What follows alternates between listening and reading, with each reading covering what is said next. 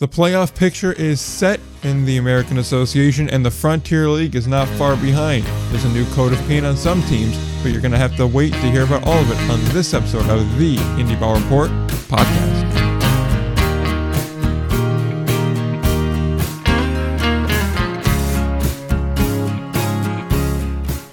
All right, we are back again, episode number 131, according to what I have written down right here.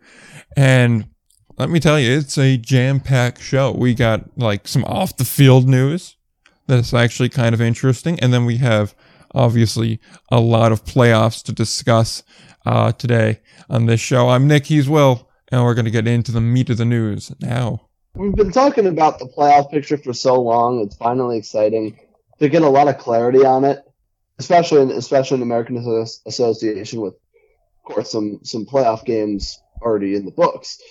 It's a jam-packed show, like you said. A lot of Frontier League, American Association talk, and the coat of paint that you definitely came up with on the fly in your intro. I'm telling you, that was on the fly. I'm telling you, it just came into my head. I was like, yeah, it's basically a fresh coat of paint for most of these. You didn't even think about it before you came on? Nah. I'm just like that. Let's talk about the coat of paint, though, so that way we can get through it, and then we can talk about actual baseball, and we can make every Herm Edwards fan very happy, because we're going to be talking about playoffs after these rebrands. So, playoffs? Yeah, we're talking about playoffs. These teams actually made the playoffs. They're better than the Jets. Low bar, yes, but any case. So, we're going to open up with the first of the rebrands, the one that's probably gotten the most diversive response. West Virginia announced that they will be doing a rebrand. This was announced on Thursday. This is no real surprise. I think everyone that's been paying attention can tell they were planning on moving on from the power branding, which just really I don't think it really ever took root. And we know that the new name will be 2 words, 5 letters, as though we're playing charades. And it will have Charleston in the name. So it'll be Charleston and then the to be determines after that. Now, you can also guess the name if you'd like to try on the website. And if you guess correctly, you are entered in with all the other correct guesses to win 2 season tickets, a jersey, and a hat. Now, I'm going to do everyone that's listening a favor, because in the one article that you'll link, it actually sends another link, I suppose a supporting source, to, I want to say it's the West Virginia Copyright Office. So it has all your copyrights and all your trademarks. And the 3 names that are trademarked or copyrighted by the Charleston Baseball LLC, which is obviously the group that owns the West Virginia Power / to be renamed Charleston Club. And the 3 names are the Dirty Birds, River Toads, and the Roughnecks. And the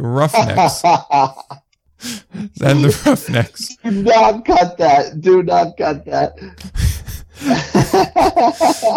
Oh my god.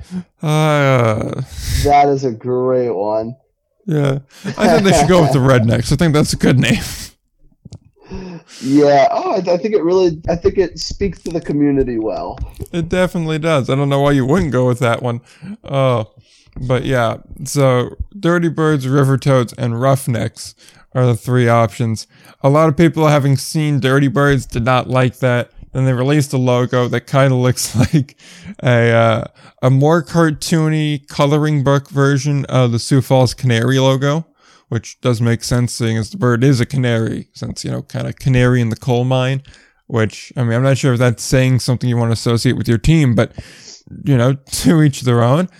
Personally, I'm a fan of Roughnecks. I understand that you probably want to have kind of a happy medium between like a really traditional sports team name and something that's more family-friendly, kid-friendly.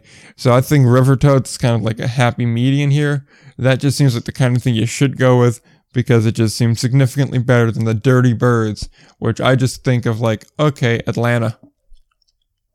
Yeah, not a fan of Dirty Birds at all. Yeah. I think River Toads it's a decent idea. Why not the Charleston Charlies, though? So that's a fun name. That's a fun story. So the And just before I jump into that story, the formal change will happen on September 28th. I believe that's a doubleheader, and they'll come out in Game 2 with the new uniform and branding and everything like that. But so the Charlies won the fan vote they held throughout the year. I believe it started in June and then just wrapped up now. And it got 36% of the vote. And this is just random submissions. This is a fill-in-the-blank type submission, not like a multiple-choice type deal. If you notice in the logo, the baseball is smoking something. That's a cigar. And the team felt as though that was not very family-friendly in 2021. Now, to which I will say, there is nothing saying you have to keep the original logo. You can change the logo and keep the team name, and everybody will still be the same. You can modernize the logo. That's not an issue. Yeah, I understand that, but as you said, if you really need to redo the logo. I mean, a lot of people want the Charleston Charlies in a fill-in-the-blank format. I feel like that's what you should be going with. Yeah. And I understand you don't want someone smoking a cigar as your logo, but you can just always change the logo. I agree with the need to change the name. Yeah. I was in the West Virginia Power. I never thought that was really going to stick.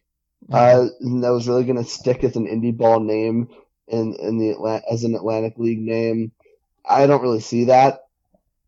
But I think the Charleston Charlies would have been so good to change to permanently. And I'm kind of disappointed they didn't. And the other aspect of this that I'm not sure I loved about how they handled the whole rebrand, they teased an announcement for a while. Yeah. And then the announcement was, we're rebranding, but didn't tell you the name. Yeah. It's really like, okay, we're going to be doing this huge thing, but we're only going to give you a little bit at a time. Like, if that's what the plan was, kind of drop subtle hints and clues along the way as to what it's going to be. Like, that's a better way to kind of build up this whole expectation, anticipation of this brand new team and everything, as opposed to just doing whatever they did, which is like leaving me playing a game of Hangman.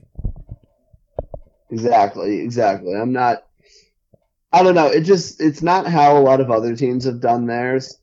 If you're going to rebrand and change your name, and I understand like that there's like a season ticket giveaway involved, and that's all good.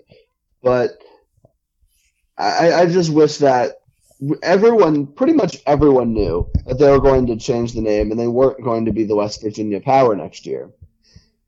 And so just saying the big announcement and then saying what we already knew is, I don't know, it's quite a bit of a letdown.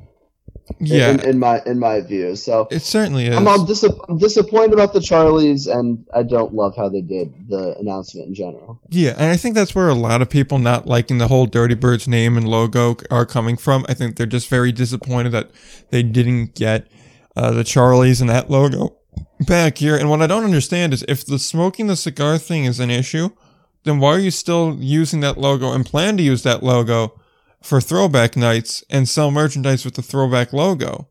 Like, I understand the thought process is, well, if we only have that as a logo and that's our primary logo, then people won't have other options to buy. If that's just a throwback, then there's other options on the table here.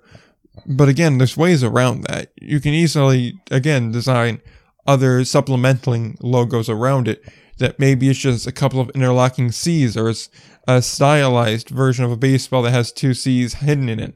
There's other ways where you can get creative and design your way out of that problem. And not to mention here, I think a large chunk of the problem is when you look at the logo, and I believe it's linked in the article. If not, it's not terribly far off, and I'll find another link to put in the show notes for that with the picture of the logo. But it's just so cartoony. And to go from something that people really want to something that people were probably lukewarm on at best, and then to really just kind of cartoon it up when you see other leagues, like we're going to talk about in a second with Winnipeg, go the complete opposite way, and you see a lot more of these kind of recent logos that don't really seem to be cartoony. They seem to be much more of a traditional type logo where it's like, okay, this is a sports team, not anything else. And I think there's just like that overall sense of disappointment mixing with what they got for a lot of people that really makes this disappointing. And like you said, well, the method they rolled it out is extremely weird too, and I'm sure that's not really earning too much goodwill. Although I think I was saying this last night on Twitter, that was, in the end, I don't think the name's really going to matter all that much for the vast majority of people going to the Power Park, or whatever they're going to call it now. I guess they can't take Birdcage. That's already taken in Sioux Falls, but that's another issue. I think most people just don't care about that, and I think the people that are complaining are still going to go out and buy merchandise and buy things and go to see games here, but they're going to do it with a little bit of a chip on their shoulder. It seemed like an obvious decision to go with Charlie's, and they just didn't do it. Yeah, and that's the thing. I mean, I thought it was. You're right. They're still selling merchandise with the logo that they claim is so controversial. Yeah. So something's not adding up here, and I think as long as a lot of fans of the Power really wanted it to be Charleston Charlie's, and I don't think it's. You're right when you said I don't think it's really going to matter which one they end up picking, because it's just not the Charleston Charlies. Yeah. So with that, we'll go to the other Atlantic League team with branding news. The Staten Island To Be Determineds unveiled the name finalists. They're going to wrap up the vote at the end of September. They'll announce it sometime in October. Most of these, I'm going to tell you in advance, are heavily first responder, frontline worker, maritime based. Makes sense for Staten Island. And so the following are your 7 named finalists: the Harbor Heroes, Dragon Slayers, Ferry Hawks, Responders, Frontliners, Watchdogs, and Green Belters. So, most of them obviously, they pertain to Staten Island. The ones that are maybe a bit surprising as to how they relate: Green Belters refers to kind of the middle part of Staten Island that's apparently heavily filled with parks and other greenery. And then Dragon Slayers is the other one that's kind of like, okay, what does this have to do with anything? That, I believe, relates back to, at least from what I read, St. George, or a Roman soldier that supposedly killed dragons. And then there's also kind of an indirect tie into, I guess, Game of Thrones with dragons and things like that as well. But that doesn't seem to be any sort of major deciding factor on that name. You can vote for which one you want. We'll have a link for that vote in the show notes if you want to vote. If not, then, hey, we just told you the name. So what are our thoughts on these names? So I don't mind the first responder emphasis.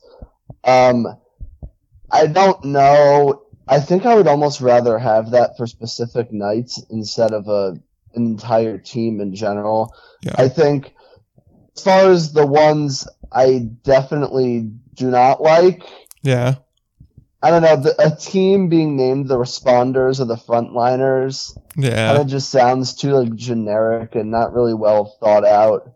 The Green Belters, I'm not a huge fan of.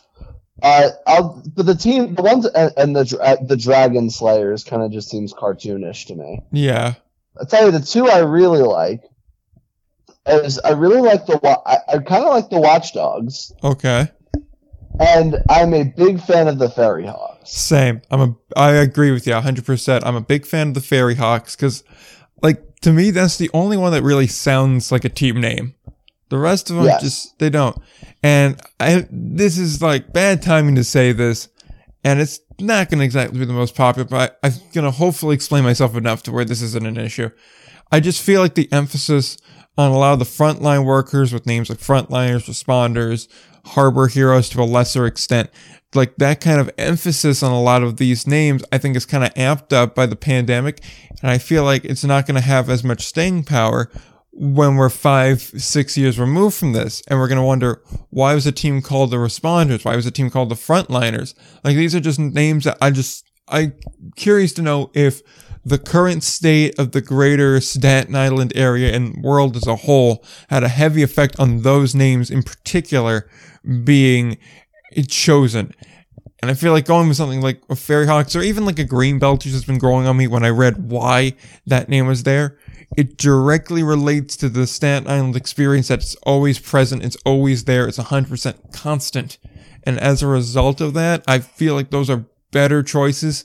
And I mean, if we're being honest, all the first responder ones or frontline worker ones, they're not exactly Staten Island specific either. You could put a team anywhere and name them after local first responders. That's nothing really special. You want something that's directly special to the area without being over the top cartoony, like, say, Dirty Birds. While Ferry Hawks maintains kind of like that, okay, we're referencing the Staten Island Ferry, and I mean, there's a lot of birds and stuff around that, but a hawk's a powerful animal. It's a common kind of thing in naming schemes, and overall, I really do like Ferry Hawks. I think that is by far the best one. Yeah, you wonder how the first responder ones would age, and I think that's my main issue with it as well. And I just don't love the idea of a team being named full time, something like that. It doesn't really sound like a team. I question 5 years down the line when like the excitement for like a new team in Staten Island is kind of waning, and you still want the staying power of a team name to really be there. I don't think those names really do it. I don't mind. I like the Watchdogs though, because I guess it's kind of has a first responder ish. Yeah. A little bit. But the Ferry Hawks, I think, just makes too much sense. It's Staten Island centric. It sounds good. You could make a pretty good logo off of it. Mm-hmm. I don't know. I think out of the choices, I think Ferry Hawks seems like almost the easy one, and it seems like a lot of other people are a big fan of that. Yeah. Or a big fan of Ferry Hawks as well. Yeah, I agree with that. I think that there's a way where, especially because the Atlantic League does play longer than the other leagues, where you could work these other names in there as well. Like, I could definitely see you doing a Dragon Slayer type night for maybe like, maybe more like a fantasy night, like more of a fairy tale night. Dragon Slayers would be a very cool name for that. For nights where you're honoring first responders, like a lot of teams do throughout the year. Frontliners would work for that. Responders would work for that. Harbor Heroes would work for that. I like those as promotional names. I like Ferry Hawks as your permanent name. I agree with you 100% well on that. Anywho, we got one more logo to go through. Winnipeg. They're revamping their logo. So we kind of know the traditional block W with the little kind of cartoon goldfish. Or not goldfish, gold-eye fish, I guess. That normally is there with the bat and the hat and the jersey. That's all gone. And its place is now a much more stylized version. There's a fish in there, a hidden G, also a hidden baseball in there. And at one point in the G, it kind of overlaps on itself. That's supposed to symbolize like the rivers by Winnipeg. There's a lot of symbolism in there. There's a full breakdown of it on the Winnipeg site. I'm not going to get into that. I'm not going to try and describe it because, as we've said before, describing logos and jerseys on a visual medium is incredibly difficult, so we're not even going to attempt it because we won't do it justice. But, yeah, it's a much more modernized version. So, just quickly, what are we thinking on that logo? I think it's sleek. I'm a big fan of it, honestly. I think that the logo needed a little bit of a refresh. And to be honest with you, I'm a big fan of it. I think it's creative. I think it's not too far removed from like the Goldeye's old logo. And so I like it because you kept some of the same features, but at the same time, it does look more sleek. It does look more modern. I'm a big fan of it, honestly. I really like it. See, for me, it just doesn't feel like a baseball logo. Like, it feels like kind of the logo you'd see for like a law firm or a restaurant or something that's more of a business than baseball is, where baseball's a very fan side business. It's a very, you think? Yeah, I don't look at that and go, yep, that's a baseball team's logo. Like, I know there's a baseball in there, but it doesn't feel like a baseball logo to me. Like, it's not bad per se, but It's just compared to what they had before, I like the old one better. Maybe it grows on me over time, but overall, I don't like that kind of like sleeker, modern type look they're going for. That's just not a style I like personally. So perhaps that's just it. But yeah, I'm just not that big of a fan of it personally. I mean, I think it's, again, there, as you mentioned, there's there is a baseball in the middle. I mean, I don't know. I think it looks better than their old one, honestly. There's something about it. I just don't look at it and go, yeah, that feels like a baseball logo. That just doesn't feel like a logo that I'd want to put on a hat or put on a shirt and walk around with. It just doesn't do it for me. I don't know why. It's just I don't particularly care for it. All right, with that, let's actually talk about real American Association baseball instead of logos and things like that, because it was a bit of a busy week. And that when we last signed off on Saturday night, Lincoln looked like they, practically speaking, had this. Seeing as they had 2 games against the Apollos, and they were in a real great position. And then Sioux City threw a no-hitter. Lincoln dropped 2 to Houston, including getting shut out on the last day of the season. After Sioux City then lost the following day after the no-hitter, so Lincoln simply had to win that game and they would have been in. And then they got shut out by the Houston Apollos. How about that? Yikes. It's not great. I mean, good for the Apollos. I mean, can you imagine how excited they were? Yeah, I like the silence we had there for a second while we're trying to put everything together on that. But yeah, I think I put out there on Twitter, there's let's just take a moment to appreciate the Apollo pitching staff that really did a great A job on them. I mean, held them to under 10 base runners for the whole day. They went out, they did what they needed to do, they drove in runs, and obviously it's been a tough season. We've obviously been very critical of that Apollos team, saying that they're not really good because, well, a sub-21 just isn't good. A under 21 team is not good. So you can be critical of them. That much is fair. But they ran out there, they pitched their hearts out. They, like I said, playing spoiler is a motivation, and they clearly were playing with that motivation, and they went out there and they did a great job. So good on them for that. It's also on Lincoln for, your season's on the line. You need to win, and you couldn't come up and win. Likewise, Sioux City did what they needed to do. They took care of business. Granted, they did lose 3-2 to Sioux Falls on the last day, which made everything a lot hairier than it needed to be. But Koch stepped up and he threw a no-hitter when the team needed him to. So, the way Sioux City got in, and then clearly what they've done while they're here, they've deserved it. They earned it. Absolutely. And I think you saw that when they ended up defeating Cleburne in that wild card game, that, I mean, they showed they belonged. They showed that they deserved to be here, and they showed that the right team ended up making the playoffs. I mean, as far as Lincoln, they almost had it handed to them. Yeah. And it's just a brutal, brutal blow that they were not able to come out on top when all they had to do was win against the Apollos and you're in. I mean, that's going to be a tough one to swallow for them. Yeah. For the entire offseason. I mean, their fans, Brett Jody, players. I mean, that's a tough one to swallow. Yeah, they were given all the runway in the world too, because they had an 11-game homestand to end the year. Yeah. So I mean, when you have that kind of a homestand, I think they had 3 or 4 away games in the whole month of August. You kind of have everything lined up perfect. You have the weakest opponent you're going to face on your schedule for the last 4, and you split with them. That's just not acceptable. Yeah, no, not at all. But I mean, congrats to Sioux City. They came up big when they needed to, and then they went on the road and won a huge game against Cleburne. So, is it likely that they defeat Kansas City? No, not really. But stranger things have happened.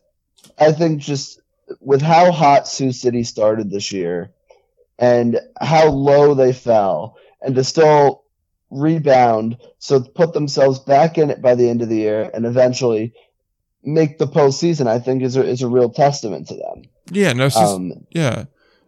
The Sioux fought it's hard. A real testament to them. Yeah, Sioux City fought hard, and they battled back. They got it. I mean, they also took home a slew of awards, like we'll talk about once we kind of finish with this. But yeah, it's just they did a great job battling to the very end there. Guys like Sermo came up big at bat. They got the pitching they needed to get to this point. Chase Harris probably is worth 5 or 6 defensive runs saved alone by the way he fields. I mean, God, he just makes great catch after great catch. It's amazing. But yeah, it's honestly it's something else that they were able to go down to Texas and knock off Cleburne. Cleburne was a team which, for those that don't know, the wildcard games were on Wednesday night, and it was Cleburne hosting Sioux City, and then Fargo-Moorhead hosting Milwaukee, and we'll talk about the north half of things in a second. But Cleburne got off. It was a very low-scoring game to start. They got off on a good track. It was 0-0 through the first half of the game. Then a solo shot put up Sioux City, then another 2-run shot, then another 2-run shot, and I believe in the end it wound up being a 5-0 final in favor of the Explorers there. And I mean, you can't get shut out like that. You can't get shut out in an elimination game, and they did. And it's disappointing. You lose 4-0, my mistake. Even still, the point remains, they didn't play particularly well. They got 4 hits and 5 base runners the whole way for Cleburne. Credits to Patrick Leday and Coons to go out there and throw 5 and 4 innings respectively of 3-run and 2-run, or 3-runner and 2-runner ball. They didn't overpower guys, but they did their job. And honestly, it was just a defensive slugfest for most of the time. No real offense coming through. And in the end, Sioux City managed to win it out. And that's what's so fun about these wildcard games, is it's one game, winner take all. Anything can happen. And we saw what happened. A team that probably, if they were to play a series, would not have won, is now taking on Kansas City. Exactly. And I think that's what makes it tough for Cleburne to swallow, because, I mean, when you look at the talent on the field, again, not that it matters that much in one game, because it really doesn't, but you would have to say Cleburne had the better roster, Cleburne had the better team, and Cleburne had the better season. But in this type of format, when it's just one game, and granted it's an advantage for Cleburne to be at home, but I mean, it does seem like an upset. But then again, Cleburne kind of limped down the stretch. Yeah, right. They lost their last 4 regular season games. I mean, granted, they were playing Kansas City there for that last series, but yeah. No, I'm not disputing that. Yeah, but I do think that in the same way you can get hot at the right time, you can also get cold at cold at the wrong time. Yeah, and I really think that's what happened to Cleburne, even if they were playing Kansas City, and I think that probably could have played a big role in why this game went the way it did. Sioux City comes in with all the momentum, Cleburne kind of coming in playing not to lose, and a four hit output for the Railroaders and no runs. It's a tough pill to swallow. It's a tough way for your season to end, but I think it's definitely a disappointing end to the season for Cleburne.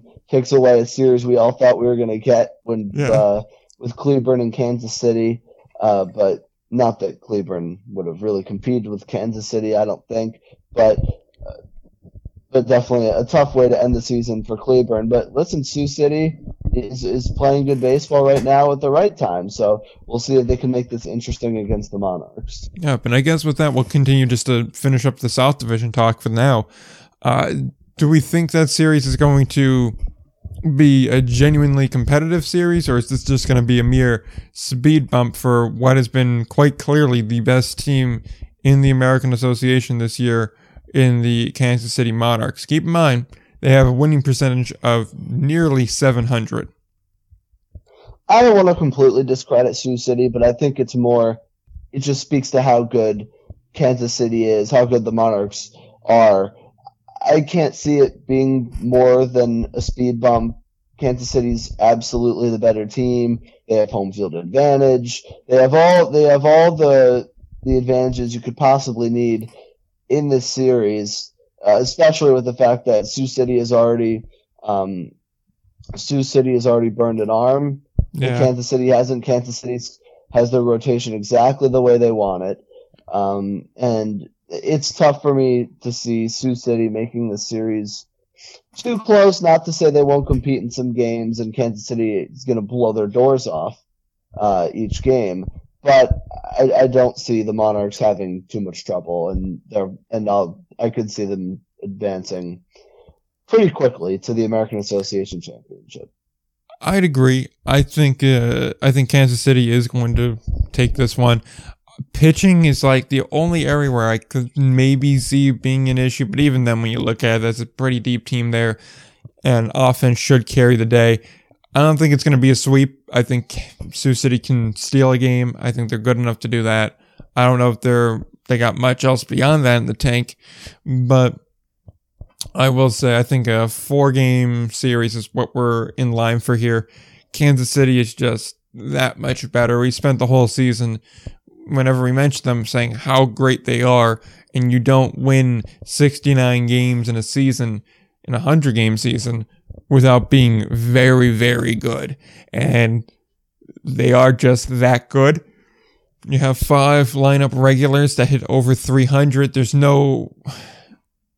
And like I'm going to talk about with Chicago in a bit, there's no one you pitch around to get to somebody else in this lineup. But unlike with Chicago, it's not because you go, this guy I think I can get out, even though he has a tendency to not do that. With these guys, it's not worth putting another guy on, so that way someone else can hit a home run off of me. And that will be a 2-run shot as opposed to a 1-run shot. So that's kind of the way that I look at this lineup structure. You made a good point, Will. They burned really 2 arms between Ledet and then Coons, because 1 through 5 innings, 1 through 4 innings, they're not going to be going tonight. Maybe they're able to go for Saturday, meaning today now. Most people are listening to this, so perhaps they're available for that. I'd say Coons is probably still not a go. If you throw 4 innings on Wednesday, I think you'd like to give him more than 2 days rest on that. But perhaps he can play. Who knows, really? If not, he'll certainly be available for when things shift back over to Sioux City there. But yeah, I think it's going to be more or less an inconvenience for Kansas City. I think they'll still win this series. Yeah, I'm in agreement. I think that I could see Sioux City taking a game, but at the end of the day, I think Kansas City's just too talented. Yeah, they're such a good team. That's really the issue here. We'll talk quickly, though, on the other side of the division. That's been pretty much well and settled for quite some time now. We've known it was Milwaukee Fargo-Moorhead. We've known Fargo-Moorhead would be hosting that game, and it was a doozy of a game in the North Division wild card game. It opened up with 5 runs in the bottom of the first inning for the Red Hawks, and then not another run scored that whole game. So, in one sense, you could arguably say it was a pitcher's duel, because a lot of people did well pitching. It's just Holmberg got lit up in a third of an inning, 5 earned runs on 5 hits, no strikeouts, no walks. Miles Smith came in to relieve him, and he threw great. 3 hits, 3 walks, no runs, 7 strikeouts. The bullpen then did their job on the Milwaukee side, but as we kind of thought, Matt Tomshaw got the start for the wildcard game for the Red Hawks. He went 7 2/3 strong, only allowed 5 base runners, 3 walks, 2 hits, 5 Ks.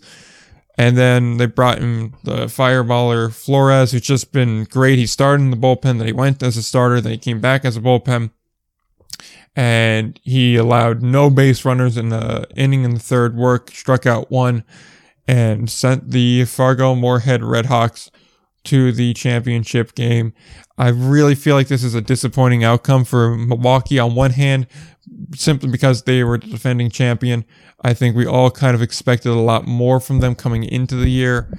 And then you factor in the performance you saw in a wild card game, in a do or die, winner take all game, and it wasn't up to par. You need to perform better than that. If it's an elimination game, it seemed like they didn't come ready to play, and by the time they woke up and started playing, it was just too late.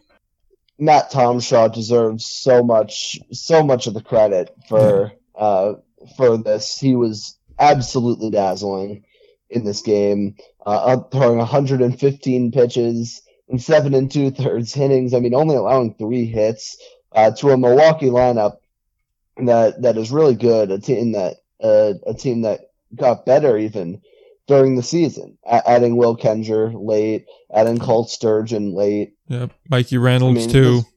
Sure, yeah. I mean, Milwaukee was just a really good team, a very good lineup, and Matt Tomshaw absolutely shut them down. It was an awesome performance for him. And I think I liked your assessment because, I mean, at the end of the day, Fargo-Moorhead scored all their runs in the first inning off David Holmberg. I don't question the choice to go to Holmberg to start this game, but obviously he just didn't really have it at all. And you would say, oh, maybe you should have had a quicker hook.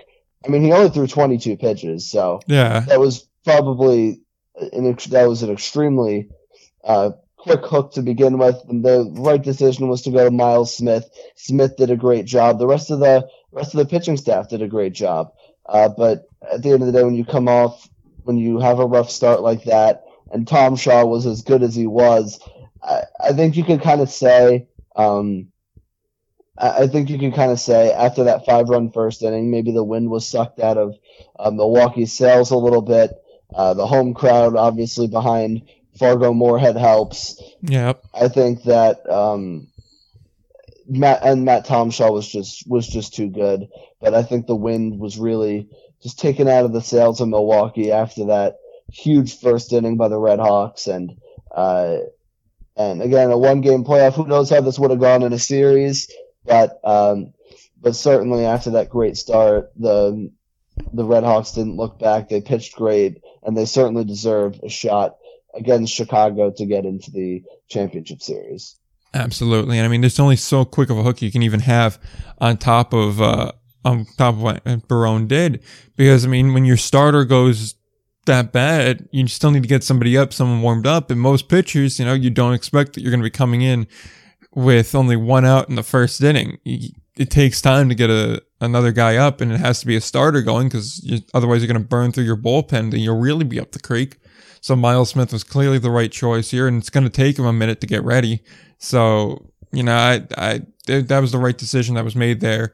It's just, you can't account for a bad start in a key game, and I agree with everything you said there, Will, and it'll be interesting to see how it will work out against Chicago for Fargo-Moorhead. The thing that I don't get about Chicago is there's no overpoweringly good bat on that Chicago team. As we talk about the now North Division Championship Series, you look at this team and you go, okay, it's a good team. There's a lot of solid pieces here, but there's no all-star talent on the Chicago Dogs roster. There just really isn't one that I can find. No, I agree with that. I think that they're just and I know it sounds cliche, but they're really just a very strong team, a team that has a lot of depth, and a team that really gets contributions up and down the roster. I mean, you don't have a guy, outside of Casey Hobson, of course, who had a great season as well. As a team, they hit 278 this season, so that really just shows the depth of that lineup, and how good they were. Without a guy who absolutely tore the cover off the ball, of course, you could make the case for Bennett as well, because how good of a season he had. Yeah. But But I mean, overall, it's just there really just wasn't a weak link in the Dogs lineup, and I think that's really what makes them so effective in general. They kept a lot of the same group together the whole season, and I think that's what led to them getting a lot of wins, even if they weren't hitting for a ton of power, even if there wasn't a bona fide superstar in that lineup. Just the depth from top to bottom really carried them to a lot of these wins. Yeah, absolutely. It's just everyone chipped in and went to work. And the thing is, when you look at this team here, there's no one I look at and go, yeah, I pitch around them. Because the thing is, there's no one here that looks like that tough of an out. Perhaps Bennett, but outside of him, like 312 is the highest batting average. Everyone else is like pretty much between 270 and 300 or so. It's just, there's no one that you say is that much of a threat. Perhaps Hobson if there's guys on base, or maybe Krause if there's guys on base, but there's really nobody else where I'd even consider that. And that's the weird thing about this team here. It's like every other team that made the postseason, there's one or two guys that you can point to and go, they're the reason why they're here. Or in the case of Kansas City, you could pick about 5 or 6 guys. But it's just such a weird team in that regard, is that there's just no one there. And then on the pitching side either, like that comes down to earth a lot more, 4.40 team ERA. And there's a bit more turnover there. But even still, they largely kept it together. Am I a little concerned about the starting pitching of them? A little bit. I think that they have plenty to get by, though. I think Murphy and Bowden are going to do a fine job and take care of what they need to take care of. I think if Kipper can get you through, you'll be fine. And then you have Christian Friedrich, too, who's a solid arm, too. So you have 3 good arms. I think they'll be fine in that regard. There's enough here where it's just a really well put together team. So I could see a lot of wins for this team in the postseason. But at the same time, we just spent a lot of time talking about Fargo Moorhead, and they're a solid team as well. I mean, they're another team where like there's 2 or 3 guys that you can immediately point to. Manny Boskin's one of them. Correll Prime, another guy. Leo Pena, another guy. There's a lot of guys here. Of course, George too, who made a postseason or end of year All-Star team. To boot, there's a lot of guys on this team that hit well, and it's also a team effort. But Chicago's just like the ultimate team because they just keep piecing things together and winning. I don't know how they're doing that.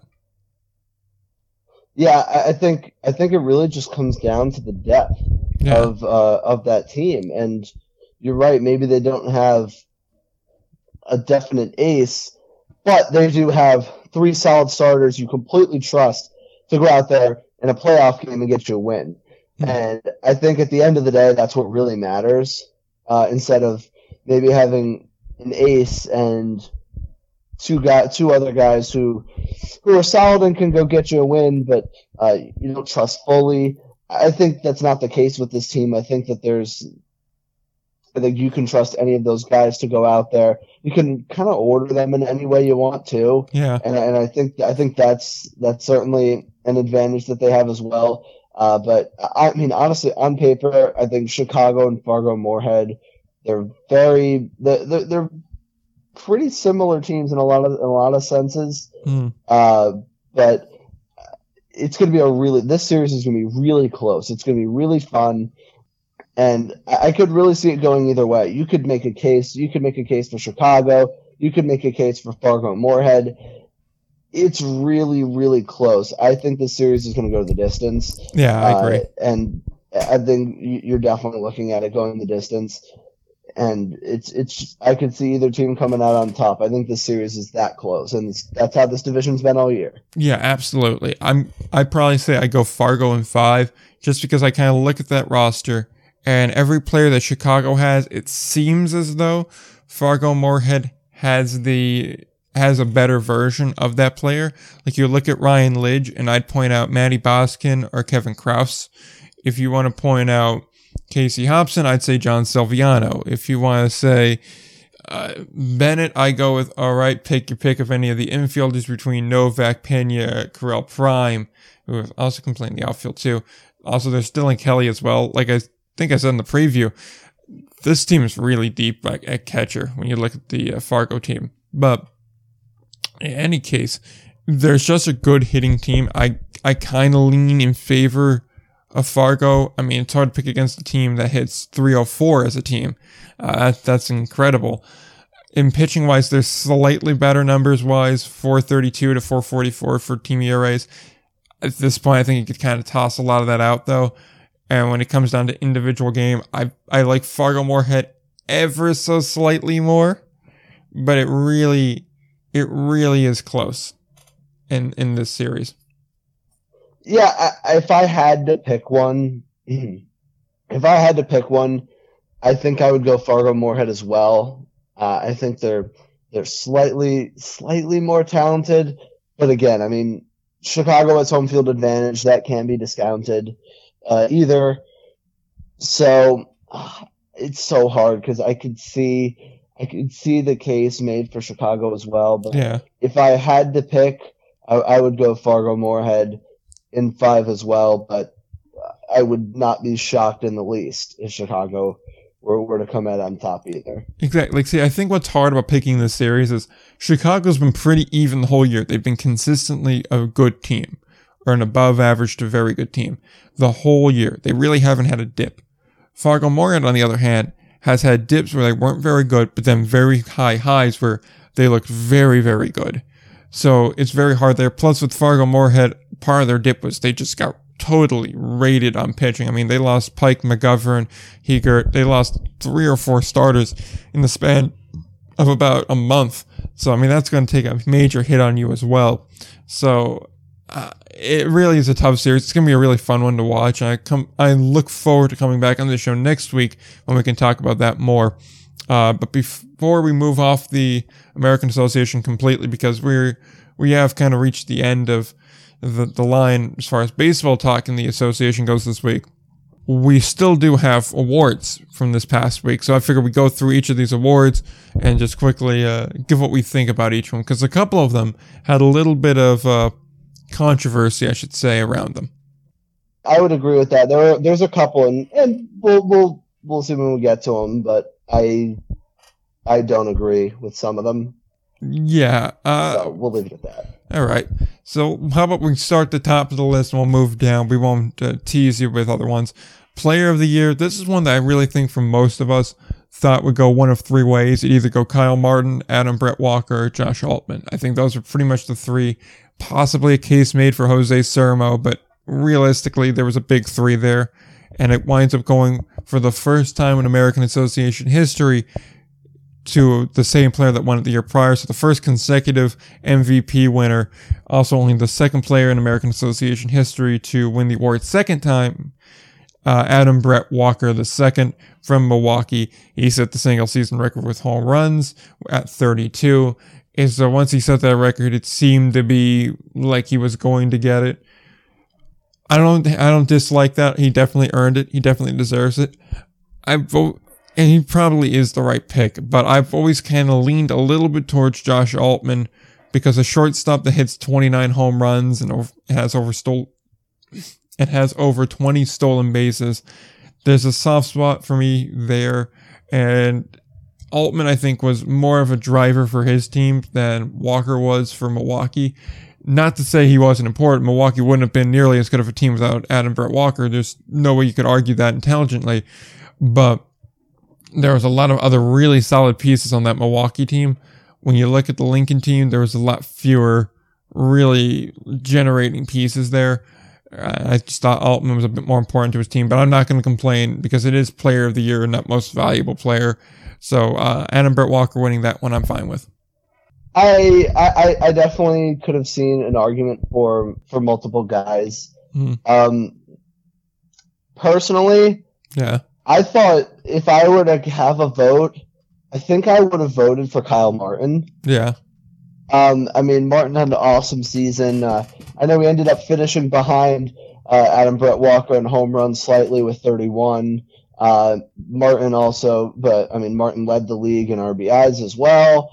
I mean, he had a great offensive season as well. I think that on a team with Winnipeg that, had its ups and downs during the year. I think Martin has always been that really consistent piece there. So I think Adam Brett Walker and Altman certainly have really good arguments. I think Kyle Martin is right up there with them in some ways. Yeah. So if I had to pick one, I think I would go Kyle Martin, but that's not to say Adam Brett Walker doesn't deserve it. I think he's obviously a great player who had an insanely good season and certainly deserves the award. Yeah, absolutely there. And a fun fact for you, media does get to vote for this, but for whatever reason, we didn't get a vote. And I've been complaining about that on Twitter, that we didn't get a vote. So I'm going to need everybody to continue to complain along with us so that way next year we can get a vote. I'm not even greedy. We don't need 2 votes. We'll settle for 1 vote for the show. And I'm sure we'd find out. Agreed. We could come to terms on who we'd vote for. How we can make that a whole episode, us dissecting the ballot. I think that'd be fun. I think that would be fun. I know, it would be really fun, and I think that we deserve a vote, personally. But hey, I agree. The disrespect to this show never stops. But because clearly we are worthy of respect. But, yes. But we move on to Rookie of the Year, and this year they did something a bit different. In past years, it was just one Rookie of the Year. Now it's a position and pitcher Rookie of the Year. So it winds up being Wyatt Ulrich from Sioux Falls and Nate Hadley from Milwaukee. I'm not sure if I love doing it like that. I personally like just having one Rookie of the Year. But, I mean, I'm cool with both of them. Hadley's perfectly fine. He was a very reliable reliever for Milwaukee throughout the whole year. And, I mean, Wyatt Ulrich reached on base something crazy, like 65, 67 games in a row at one point. He was just an on-base machine. He had an over 30-game hitting streak going. The dude was just nuts. He did not seem like a rookie player. And to be honest, because he's a little bit of a younger player, I'm kind of surprised he wasn't signed at any point in the year.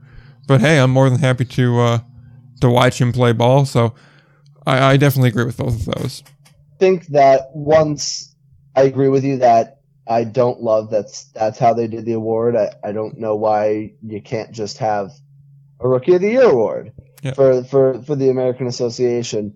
But I think given how it was formatted, I think these were the easy choices. I don't know if you really could have made an argument for anyone else in that class. But I mean Hadley was so good all year for Milwaukee. I think that and Ulrich certainly as well, as you mentioned. I think that given how the award was formatted, I think no arguments here. Pretty easy choice. Yeah, there's a couple of them were just easier to make. Defensive Player of the Year. This one had a couple of guys you could go from, but I agree in the end they go Chase Harris from Sioux City. Chase Harris, like I said earlier in the show, he's just a stud when it comes to defense. The man steals home runs like he's picking apples. He makes these incredible diving catches and everything. It really is like some Endy Chavez-like fielding. And I'm not going to disagree with it. I think Zach Nerrier down in Cleburne made a case. Greer in Chicago had a case. And there was a couple of the guys, Zimmerman in Fargo, Moorhead, made a couple of catches, but he was hurt for a large part of the year and came on late, so he really can't be the option here. But in the end, I think Chase Harris does make the most sense. The dude was a human highlight reel defensively this year. Yeah, I think Harris would have been my pick as well. It's always hard. It's always hard for me. Trying to determine Defensive Player of the Year basically just off like highlights of some guys, because that's kind of all you can roll with. You don't want to do like fielding percentage or anything like that. But I think some of the plays Harris has made this year were literally jaw dropping, and I think that certainly an argument can be had for others. But in the end, if I were to get a vote, Harris would have been my vote as well. Yeah, I think him and Ulrich were the two runaway winners for their awards. I don't think there's really any argument around any other player for their awards. But we go to now one of the more controversial, I guess, picks which was Manager of the Year. It goes to Joe Calcapietro. This is the second time he's won it. This is with Kansas City. He also won in 2018. This one I didn't expect to be as controversial as it was. And apparently on Twitter, there was some discontent under the guise of, well, of course he would win it. He had the best record because he had the best roster, which the obvious deflection of that is, well, someone had to build that roster. And Calcapietro did a great job with it.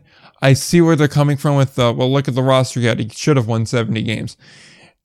Would I have gone with Kansas City in that one? I went with Joe Calcapietro? Probably not. I probably would have went Brett Jody or Butch Hobson, just because both of their teams exceeded expectations. And in Brett Jody's case in particular, he just kind of walked into an offseason, or walked into somebody else's offseason, really. He didn't have much time to bring in his guys. I mean, obviously, Pugliese and Vidal are pretty much Jody guys, but I would say that there really isn't anyone else on that roster that you could say is one of his guys, and he did a lot with that roster under that setup. So I don't disagree with Calcapietro getting it. He may not have been my choice, but he definitely deserves it. You win 69 games with the roster you put together, and you lose a slew of guys throughout the way. Yeah, you earned the award, and there's not really much else to say. Understand that in an indie ball perspective. Yeah. Just because the manager is so involved with building the roster. Yeah. And so I get it. But I'm just more inclined, like in general, like throughout all sports, of giving Manager of the Year to one who, whose team defied expectations. I think that my pick would have been Hobson, just because I don't think a lot of us expected much from Chicago this year, and they won a very tough North Division, and I think he deserves a ton of credit for that. But I'm not going to sit up here and decry the manager of the manager whose team had the best record getting the award. But I do think that if I had a vote, it would have went to Hobson, just because nobody really expected the Dogs, to do a whole lot. But I mean, they had an awesome season, and I think Hobson deserves a lot of credit for it. So that's where my vote would have gone. Yeah, I agree with that.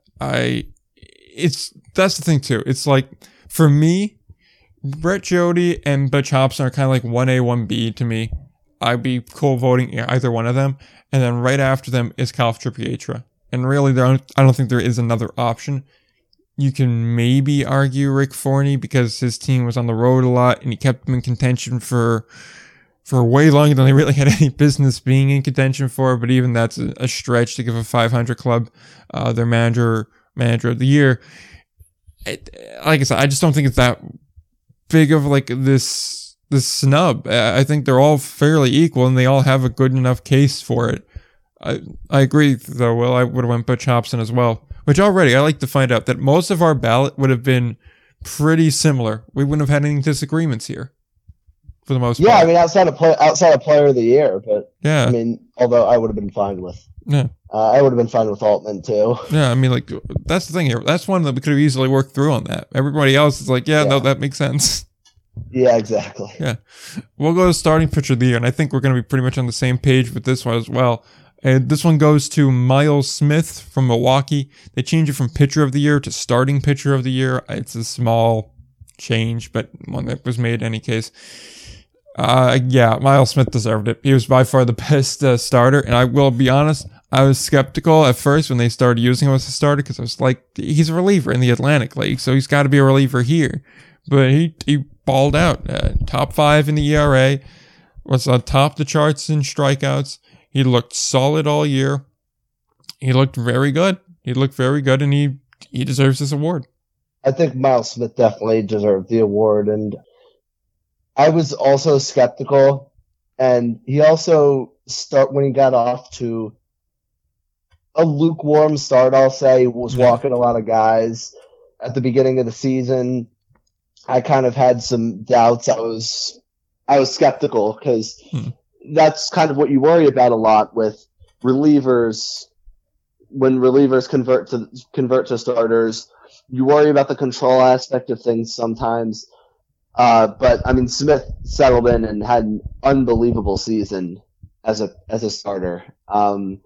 And I think that he deserves a ton of credit for it. And I think it was definitely an easy choice to make him a start. Not an easy choice to make him a starter. Yeah. To make him starting pitcher of the year. I think he definitely deserves it. He deserves a ton of credit. He definitely deserves it, and congrats to him. Yep, 100% there. And then just reliever of the year, real quick, James Puglise.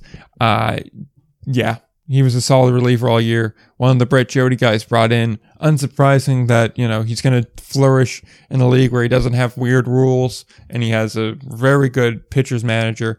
I agree with that one. I don't think there's too many other options to go with there. Puglise had another great season, as he has in indie ball.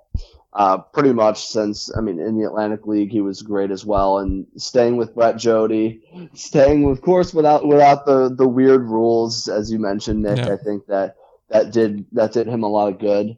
And staying within that, and he had a great season. I don't really think there's an argument for too many others. So definitely agree. Puglise had a great season and definitely deserves the award as well. 100%. End of year All-Stars, going from catcher, first base, second base, third base, shortstop, the 3 outfield spots, the heathen position that shall not be named, and then the starter and reliever.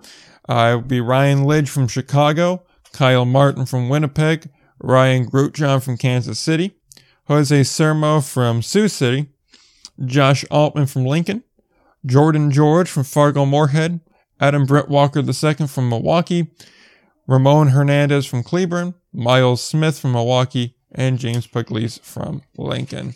So that is how the All-Stars shake out. I think that's about right. I don't think there's too many other... I don't think there's any snubs there. No, I don't think so. No major objections here. It seems like a pretty good group. Yep, I'd agree with that.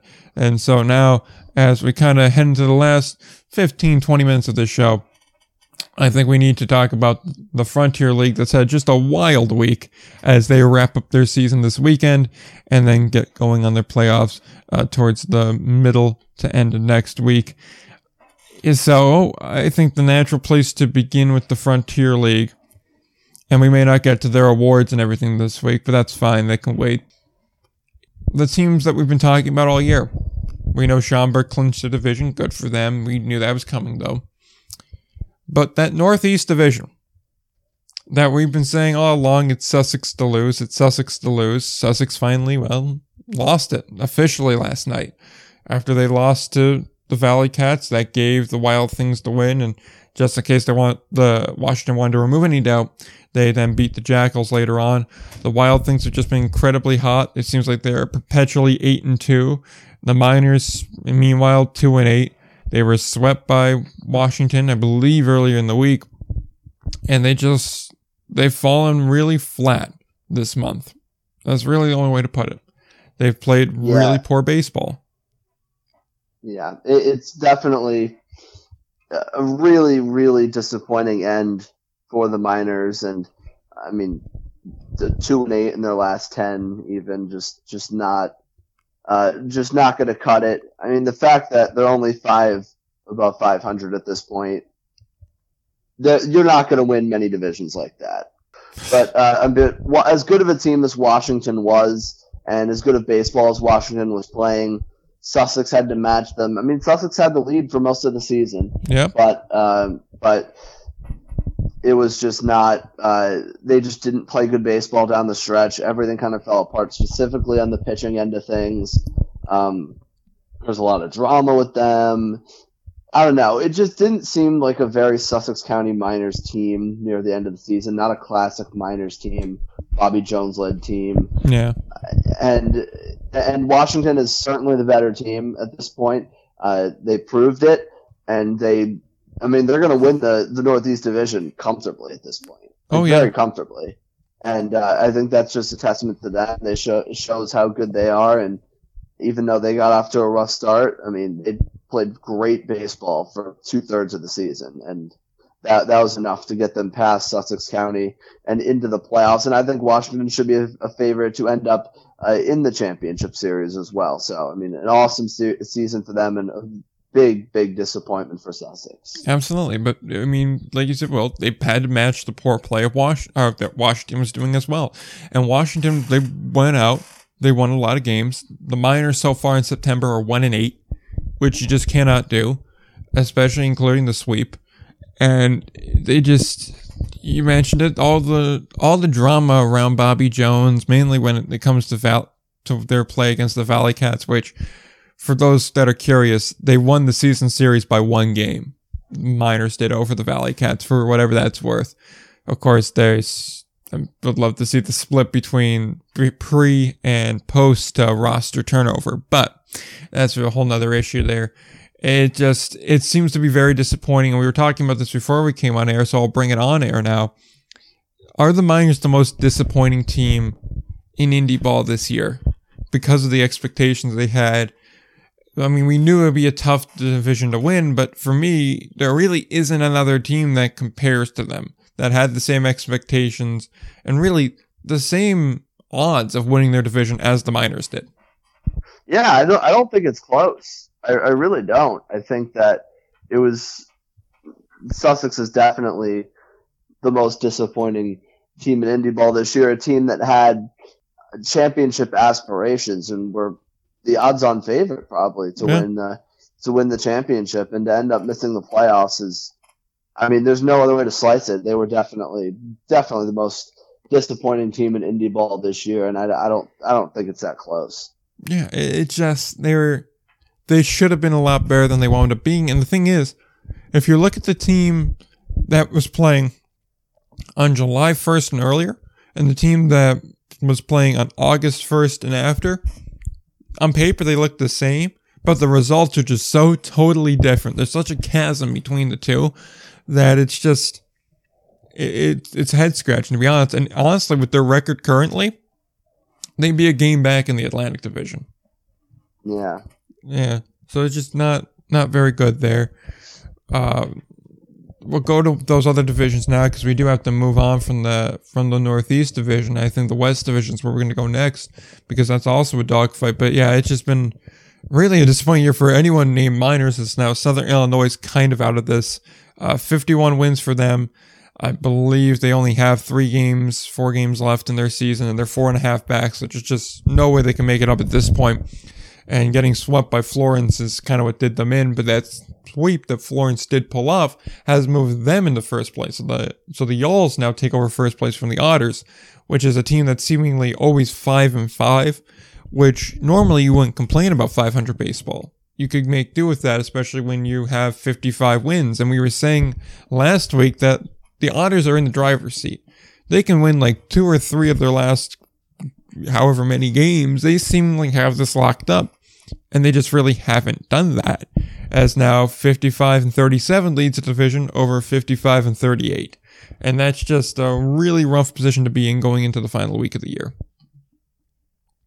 Yeah, I think I would agree with that. I think that the division's obviously so close at this point, and it's coming down to the wire, kind of how it's been for a lot of the season.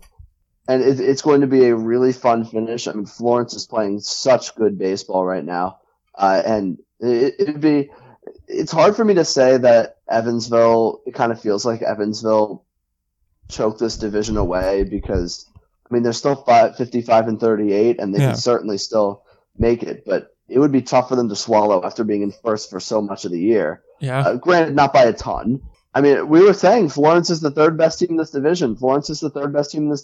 Well, look who's in first at this point. Yeah. And then they're playing really good baseball right now, won 3 straight. Yeah. And not to say that Evansville can't make it up. There's still this weekend, of course, and that's going to be really fun.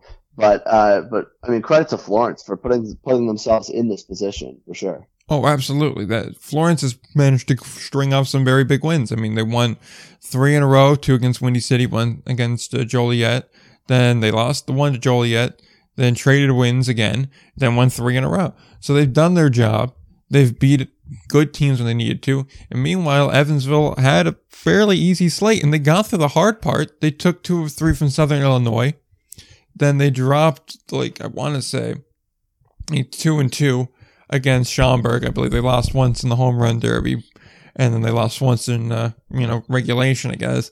And then they dropped 2 of 3 from Joliet. And it's just a really tough one to swallow when you're losing to teams like the Slammers that you should be beating up on. Now, I will say, Schaumburg is playing Florence. Lake Erie is playing Evansville. Both are home series for the West Division. So they have it set up here where they still can win this thing.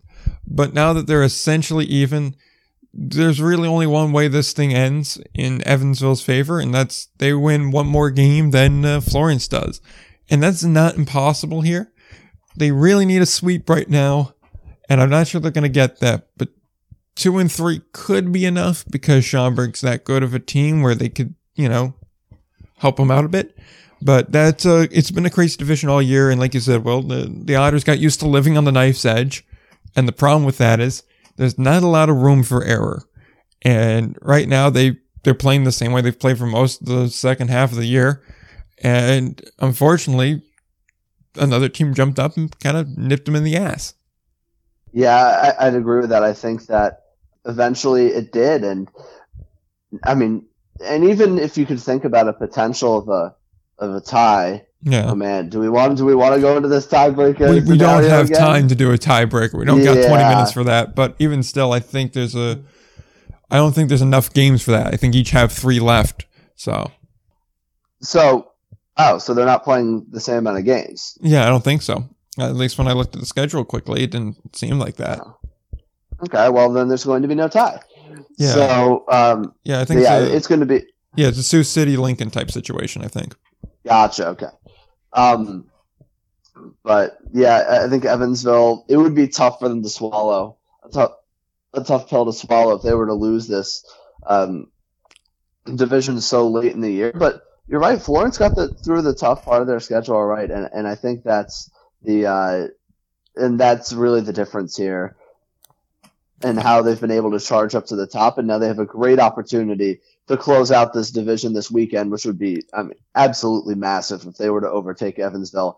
And really, it'd be really disappointing, I think, for a lot of people if Evansville didn't make the playoffs at 55-38, so the second best record in the Frontier League, missing the playoffs. Yeah, I could think of one fan in particular that would be very upset if the Otters missed, but with that said, we do have our usual suspects to talk about quickly before we get out of here, which is the Atlantic Division. Equipe Quebec now leads that by a half game over the Valley Cats.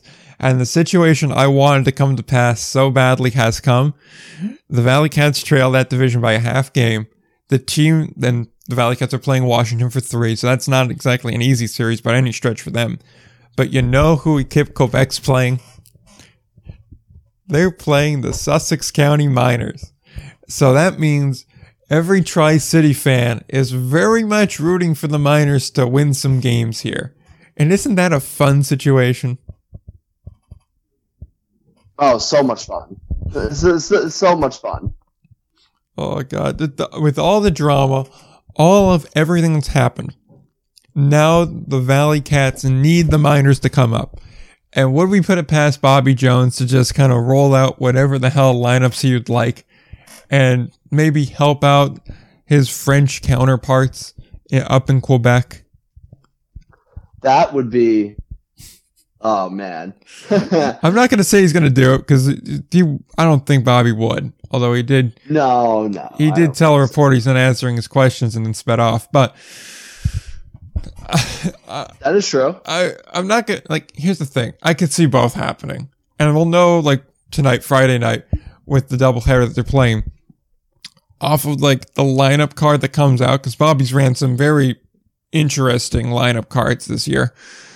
We'll see how that lines up. And if it's kind of out there, then I think we kind of know why it's out there. Yeah. I mean, it would be quite the story if he were to do that. But it's the drama we need. Yeah, I mean, you hope not. I just want to see, a fair fight to the finish between two teams that that are in it, and it's going to be a lot of fun. But I mean, Quebec is.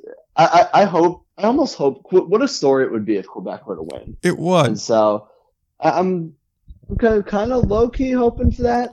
Yeah. I'm in the same boat because it's like they've been through a lot this year, that team, and I believe our Dave Friend's still with Quebec, so kind of like for him, I want them to go far too. But on the flip side, the law firm's on the other side, and I want to see him pitch more. So it's a real head scratcher here as to where we land on this. But that division could go either way, honestly. Like, it's not even worth spending much time talking about because Washington could easily sweep Tri-City and remove any issue entirely. Or you could easily see Tri-City coming up, winning 2 of 3, the Miners splitting, and Tri-City somehow snatching that top spot. Although I think we did the math on that, and Quebec would hold the tiebreaker. So correct. Yeah. So correct. I mean, yeah, Quebec would hold the tiebreaker. So basically, Quebec needs to win 2 more games, and then that's all said and done. Yep. All right. And I think there's certainly a good chance to get it done.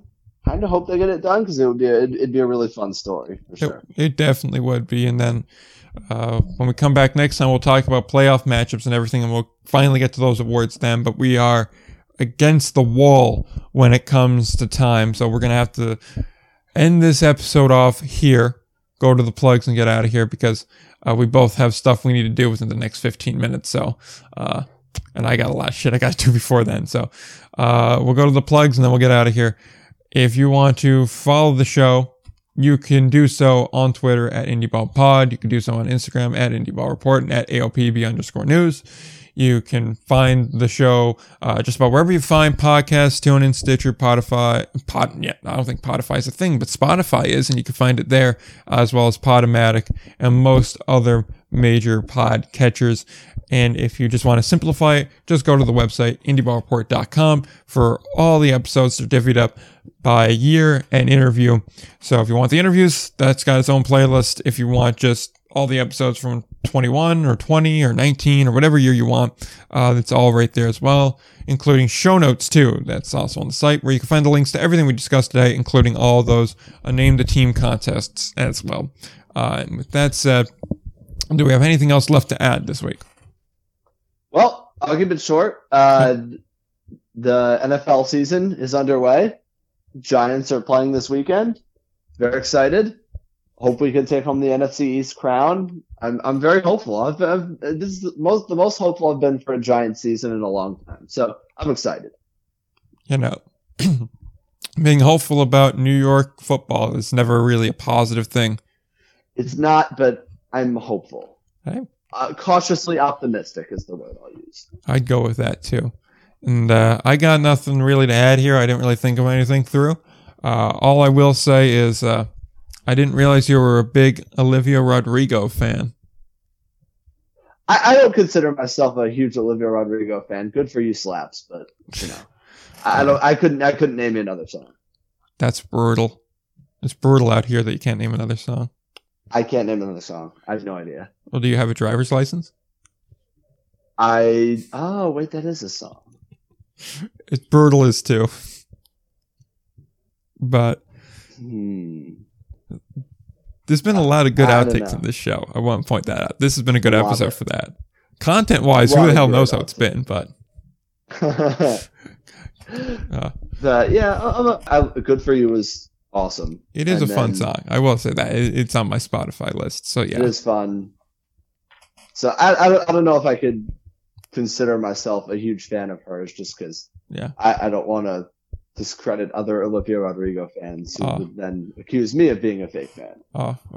Which I don't get that. Like, how can you accuse someone of being a fake? If you like the music, then you're a fan. It's simple as that. Like, just because I'm not like spending life savings money to watch someone perform in person does not make me any less of a fan. Yeah. Oh, that's fair. Yeah. But you know what? People that are fans of this show, though, they don't have to pay any money to listen to this show. And thank God for that. Otherwise, we probably would have a huge dip. Yeah. Free content. And you could tell by the quality of this content. But absolutely. I know. It's the best thing that money can't buy. And on that note, We'll remind you, don't forget to play ball.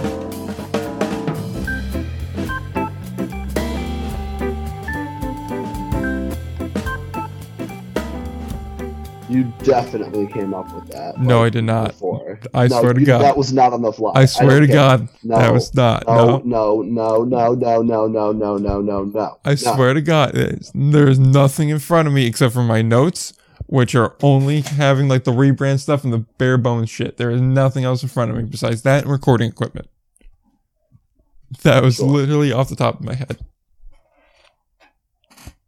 Sure. It's like, you can believe what you want to believe, but hey.